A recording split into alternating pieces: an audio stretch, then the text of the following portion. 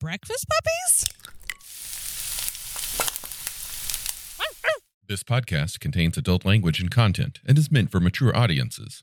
Listener discretion is advised. I say, you're listening to The Glitter Boys.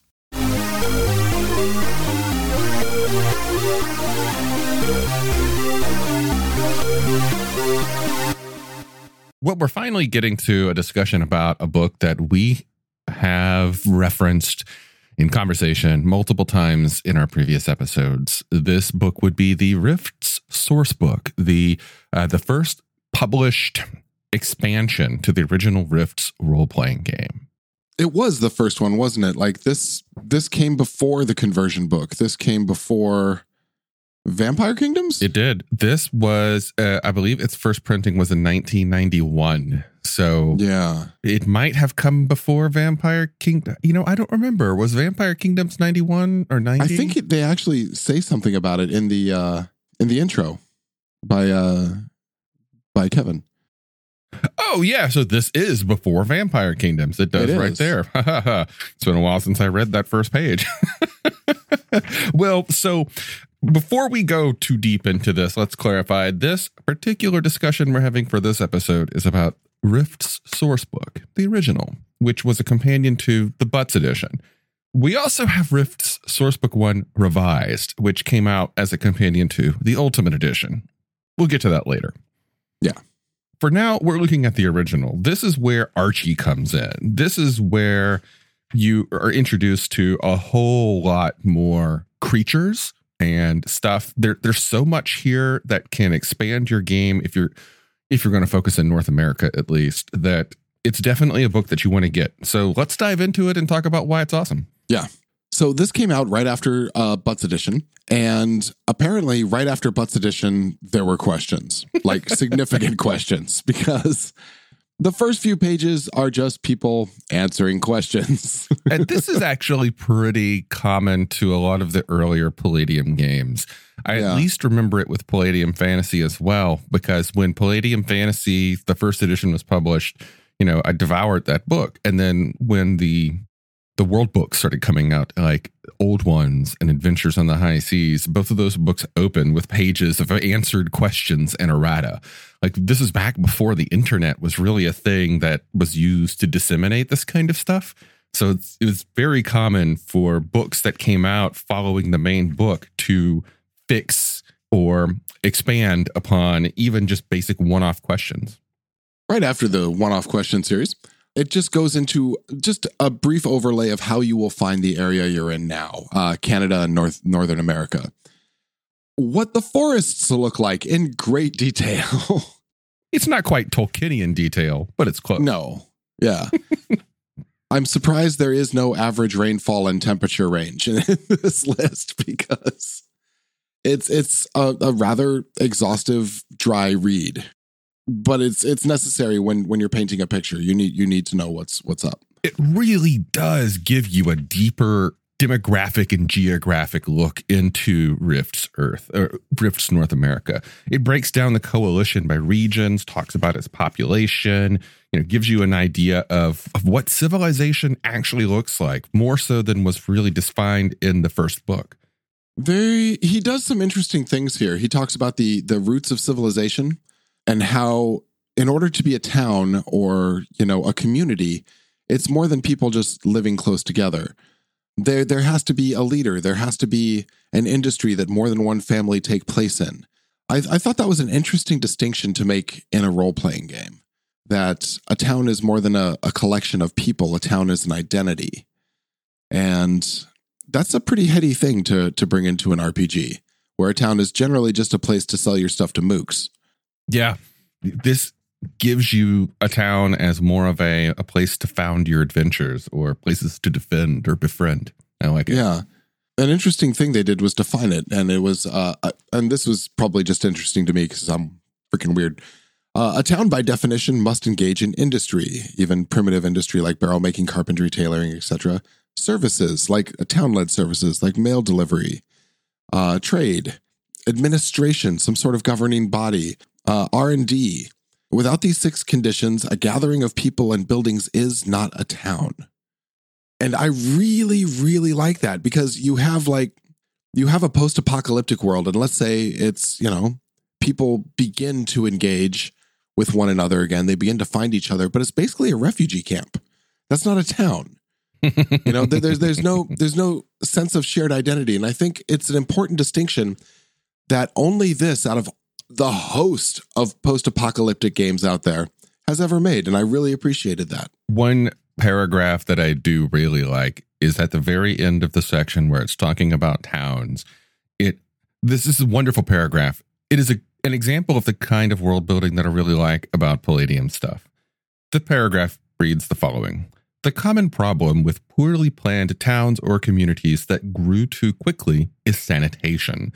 Some of these places can be smelled miles away. Poor sanitation often leads to disease and infestation by rodents and insects. Streets are frequently too narrow or poorly constructed or just mud and dirt. Many of the poorer districts are overcrowded. I love this. First off, it gives you this mental picture of how bad a lot of these places are going to smell. But I like that it addresses the concept of the poorly planned town. Because if you look at a lot of other games, you look at a lot of maps, of maps look like they were drawn by perfect city planners. Like all of these towns and things and all of these fantasy worlds look like they were designed that way instead of grew organically the way civilization normally does. And I like the fact that it even right here talks about the existence of poorly planned towns, which so many other fantasy and sci-fi settings just ignore. Yeah. Like how many town maps have you looked at, would you say, in the course of your GMing life? Thousands, if not right? Hundreds of thousands. How many of them have the water supply? Most of them. Nah, I disagree. Like a lot of them just they don't, unless it's pivotal to the adventure to have the sewers or the aqueduct. I'm having a hard time thinking of anyone that I've seen that doesn't. Usually, mappers love to have a river running right through the town. And usually they like the river to branch off. So like the town is built around the intersection of two things. Now, it's not built logically around a said intersection of things. Or let me rephrase that. It's built too logically around the intersection of things. As if like the original founders of the town had a 300-year plan for its growth. And nothing strayed from this. So it goes on for towns and towns and towns. It talks about the common animals you will find. The fact that tigers are now in America, that fucking sucks. That's technically a DB and possibly a mega damage creature. Tigers are fucking aliens and they're dangerous. I like that it references the Monsters and Animals book from the Palladium fantasy series. How you can bring in the stuff from other games right there. We haven't even gotten to the conversion book yet. Then we go straight to the Coalition. Here's the thing. We've talked a lot about the Coalition. We have an episode about the Coalition. Good, evil, future Nazis, whatever. This is a good read. I think I don't really want to spend that much time going into what we've already talked about a lot. But if you want insight into more of what makes the Coalition tick and who runs it, including the stats of its leaders, it's a good section. Yeah, I mean, you get to page 23 and you're looking at General Ross Underhill and you're like, oh, right, future Nazis. There you are. Literally. He looks like one of the bad guys from Raiders of the Lost Ark. Yeah, absolutely. I like the military organizations too, like the typical coalition squadrons for different purposes.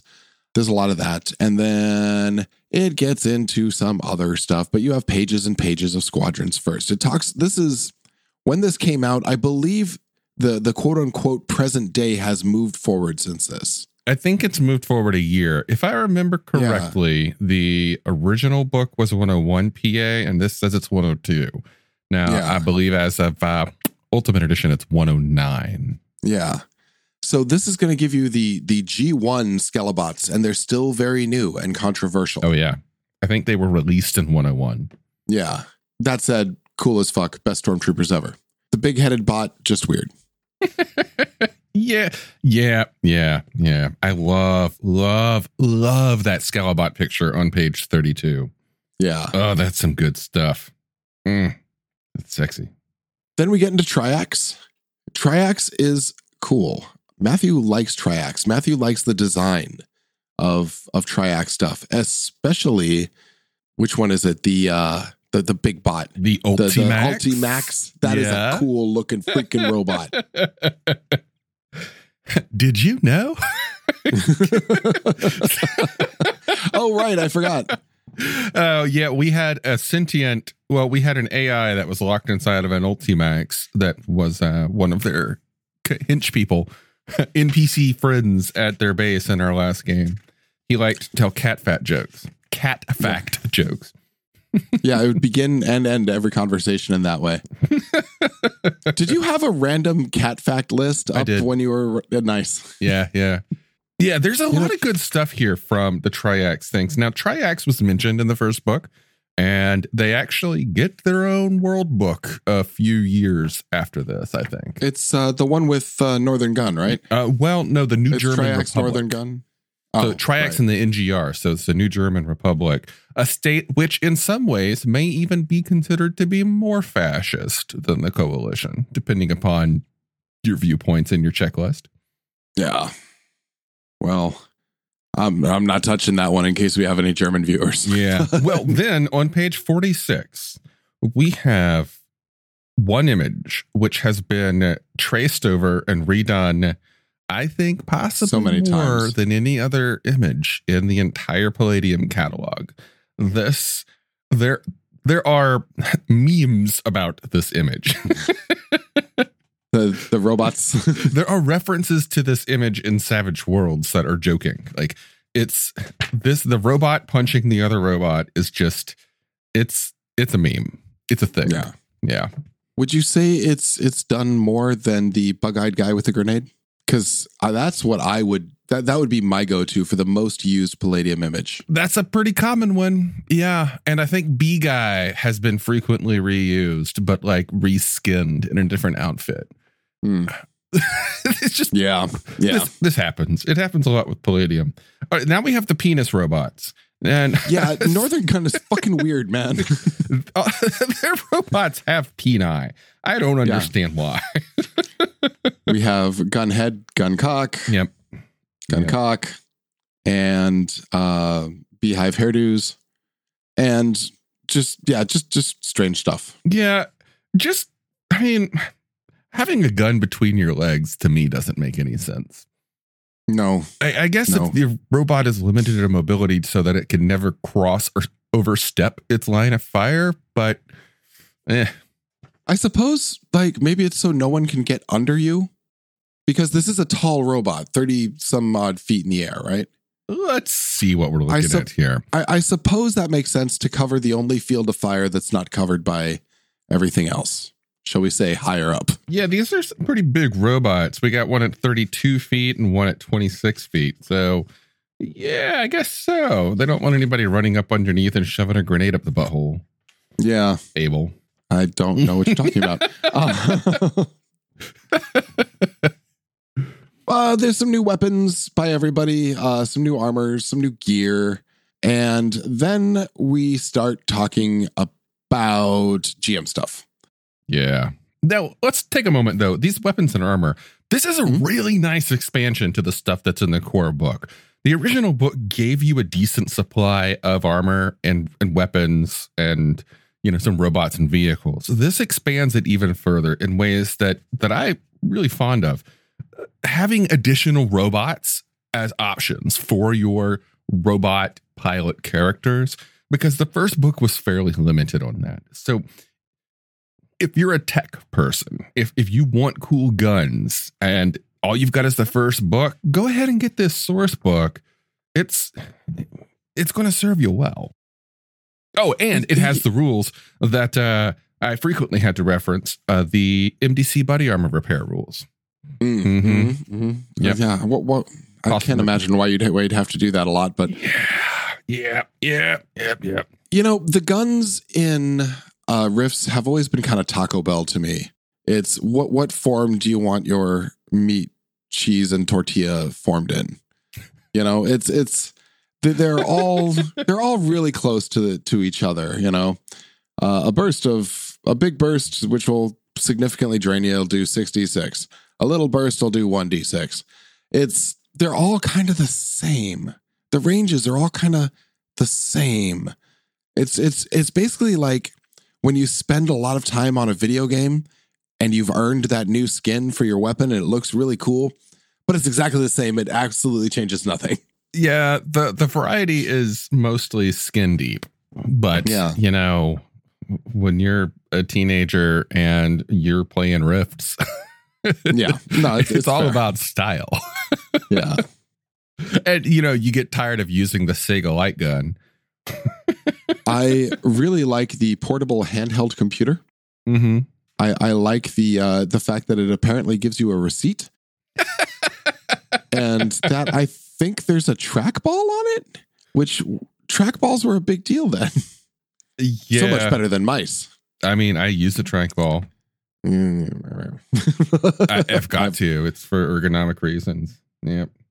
I'm old and I've used a computer all my life and now my parts hurt. But yeah, okay. Game Master section. As if the beginning part wasn't Game Master information with the stats of Carl fucking Prosek. Yeah. Anyway, here we are in the actual Game Master section. And this is some good stuff. This introduces Archie. We talked about Archie a few episodes ago. This talks about his history. This is Archie's original history, right? Now, the history got slightly modified. There was a little bit of a retcon later. Yeah. Mainly, I think, to sell more copies of Chaos Earth, but we'll get into that later. Which is a complete role-playing game.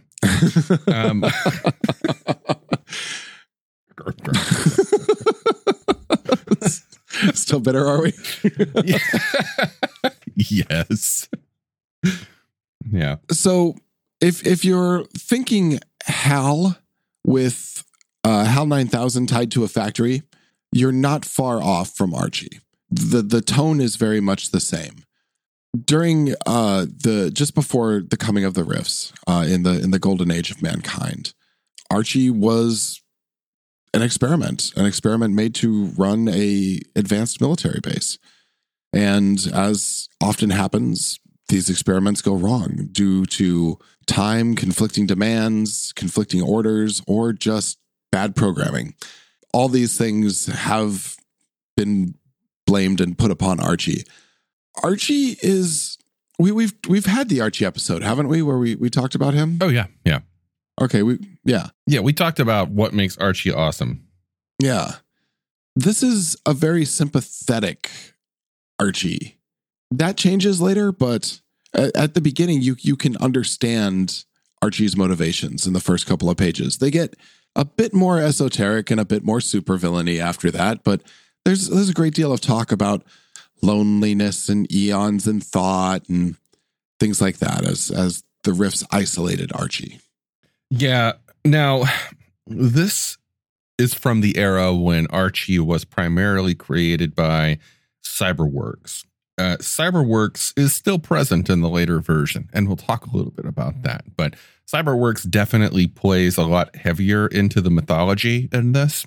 Yeah. It's almost completely just sort of brushed under the table later when they replace it with Nema for the Chaos Earth. But hey, you know what? You've got the Butts edition. Maybe you also picked up Vampire Kingdoms and you've grabbed the Sourcebook.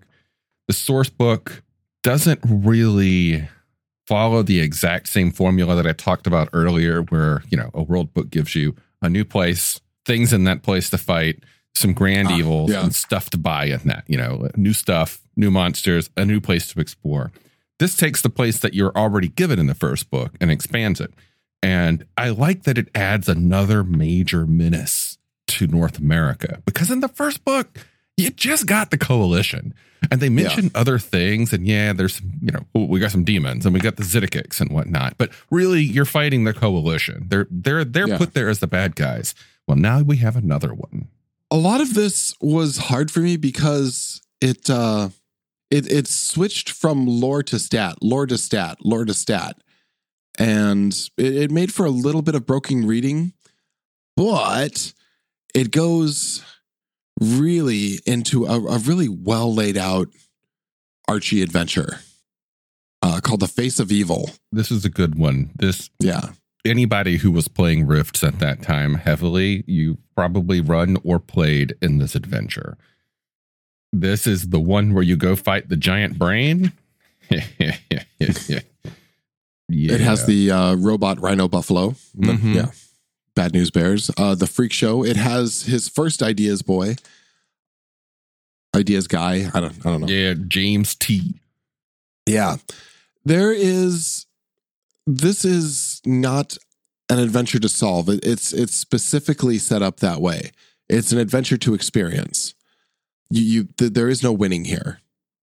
Unless, your party walks away with all of the members who walked in. That's definitely a win in this. But you're not going to solve the evil. Read on to see why. Yeah, it's definitely one that you as a game master are going to need to read it from beginning to end before you run it. I recommend a couple of times. A lot of Palladium adventures are that way. You really want to read the whole thing. Yeah. Then it drops into the NPCs you'll be dealing with and the villains. There's the false Archie, the brain. Mm-hmm. There's the real Archie. Then there's all of his creations, his robots, his small ones, the big ones, the dog ones, the spider ones. And then we have his robot warrior women, the Shamarians, which there's only very little space given to them here. It's almost, the Shamarian thing almost kind of seems like an afterthought. I've never really myself felt like bringing them into a game. They don't really feel like they made any sense to me. But no, maybe that'll change if I ever read the Shamarian Nation book. But yes, insect robots, more and more robots, and then finally rules for building robots. Hey, you want to play a robot? This is the book you need. Gives you rules for creating an artificial intelligence. Very similar to the Heroes Unlimited ones. Yeah, it's a point buy system, I believe. Yeah, so that's another RCC. You get to choose your intelligences. You get to choose your skill programs, both combat and non-combat. You get to put your body together, the types. Are you a quadruped? Are you a biped? Are you half tank? Are you a vehicle? Yeah, there's all kinds of interesting things. There's also apparently a Zentradi battle pod there again for some reason. That's been used a lot too. Yeah, well, yeah. The Robotech art gets reskinned a lot. Well, then on page 106, finally, we get the stats for the monster on the cover of the Butts edition. The Splugorth. Yes, this would be the minion of Splugorth Slaver. Now, look at that horror factor. Horror factor of 16. You got to save versus being afraid of versus a 16, or you might just crap your pants the first time you meet this guy and his many floating eyes and all of his sexy butt women. And then we get the blind warrior women and the stuff and more. More NPCs, more creatures, more monsters. The Simvin, the Broadkill, the Black Fairy. A lot of these got a treatment later, which is great. Yeah. The Witchling, the Thornhead. There's a lot of demons. And then you get what I wish every book did ever, forever, photocopyable character sheet in the back. Mm-hmm. I don't remember if the first book had it, but this one definitely does. Yeah. It's not bad. It's very, very minimal. There's a fellow on the Palladium Reddit, the Rifts Reddit specifically, that is going through and making an updated character sheet, and it's a work of beauty. Nice. Yeah. So this is, like we said at the beginning, it's very North America specific, but if I had to buy a book after Rifts, I would say it would be a toss-up between this and the Vampires, because this, I mean, it really fleshes out the world quite a bit. It's got a lot of maps. It gives you a lot of. This is not so much for the player though, unless you're intending to play a robot. This is very much for a GM. Is what I got the feeling of for this whole book. Having the additional weapon and robot stats are good. So if you want some new body armor or some of that sweet new Triax power armor, it could be useful, but definitely more of a game master reference manual. Yeah. That said, it is one you should probably get at least one version of, because it's incredibly useful, and it deals with some of the main ones. It deals with Archie. There's a lot on the Coalition. There's the beginnings of the Splugorth. There's a lot of good stuff here. Yeah, it's really good for fleshing out all of the stuff that really should have been put into the main book. Like, this feels like stuff that got cut from the main book. They actually made a bit of it that they did cut a lot of this from the main book just because the main book was already running pretty big. So I don't know, man. I've got game books like twice that book size. Yeah. You know, they could have fit more in there. And this doesn't even have any constipating leaping art. So I don't know, man. Well, anyway, that's Rift's Sourcebook, released in 1991. I believe it was the first published expansion to the original Butts edition. It's a quality book. I mean, there's a lot of people online who prefer the Butts edition rules to the Ultimate edition, and I don't blame you. There are differences in it, and in many ways, it's a simpler, it's a bit more approachable. Yeah, approachable. I think it's a bit more whole. It's got more of a complete feeling. Like this was the game this was the way it was meant to be played. You know, I like the expansion. I like the updates that are put out in the Ultimate Edition. I like the simplification of a lot of the rule systems and how there's a lot less page referencing. Remember, page 361, start there and you're good. But Butts edition, I think, it still holds this place of perfection in my brain. And the Sourcebook 1 is a great companion to that. It even feels like it. Like, the art still feels like the original. It really just should have been in there. Yeah. It's not that big a book. What is it? 160 pages, something like that? The one I have in my hands is 120 pages. Yeah. It could have been crammed in. Yeah, it could have been. But yeah, I get it. You know, Palladium wasn't huge then. They really weren't. Yeah. They had a few things before Rifts, but not much. Yeah. And then once Rifts came out and they started making the money off of that, it was like, all right, we are the Rifts company. Yeah. Which I find it very fascinating, because when I get into a role-playing game, this day and age, when I'm like, you know, I want to start running a campaign of whatever game System X, I look online for play references. I look online for write-ups that people have had of their own campaigns. But I also look for podcasts about said game. Rifts seems to be, okay, original Rifts, mind you, not Savage Rifts. Savage Rifts, there's a lot of it out there. Original Rift seems to be the one Palladium property that has the least amount of fandom in podcast land. Like, I couldn't find any actual play Rifts campaigns. Not one. And all of these podcasts are talking about other Palladium properties. And, you know, we're going to talk about them too, but they seem to be going out of their way to avoid talking about Rifts. Maybe there's this mentality that, oh, well, there's so much about Rifts, then we'll just do the other stuff. I don't know. I could be working their way up to it.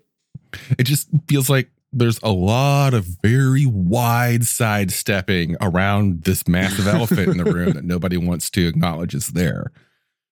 So, well, maybe we'll step into it one of these days. Give that a shot. Oh, the grenade guy isn't here. He's everywhere. He's on page 9. Oh, is he? Yep. Yeah, it's bug-eyed man with a grenade. Yep. Mm-hmm. I mean, that guy.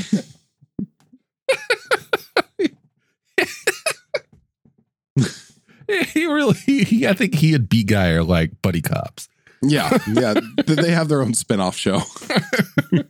You know, we could make like a very special Doom Patrol or Mystery Men style collection of shitty heroes based on some of these recurring characters. Like, okay, we could have Bot Puncher. All he does is punch robots. He can't punch people, but he can punch robots. In the head. We've got B-Guy. We've got Grenade Guy. All right, folks. Thanks for listening. We will probably touch on the other one soon. All right. Yeah, thanks for listening, folks.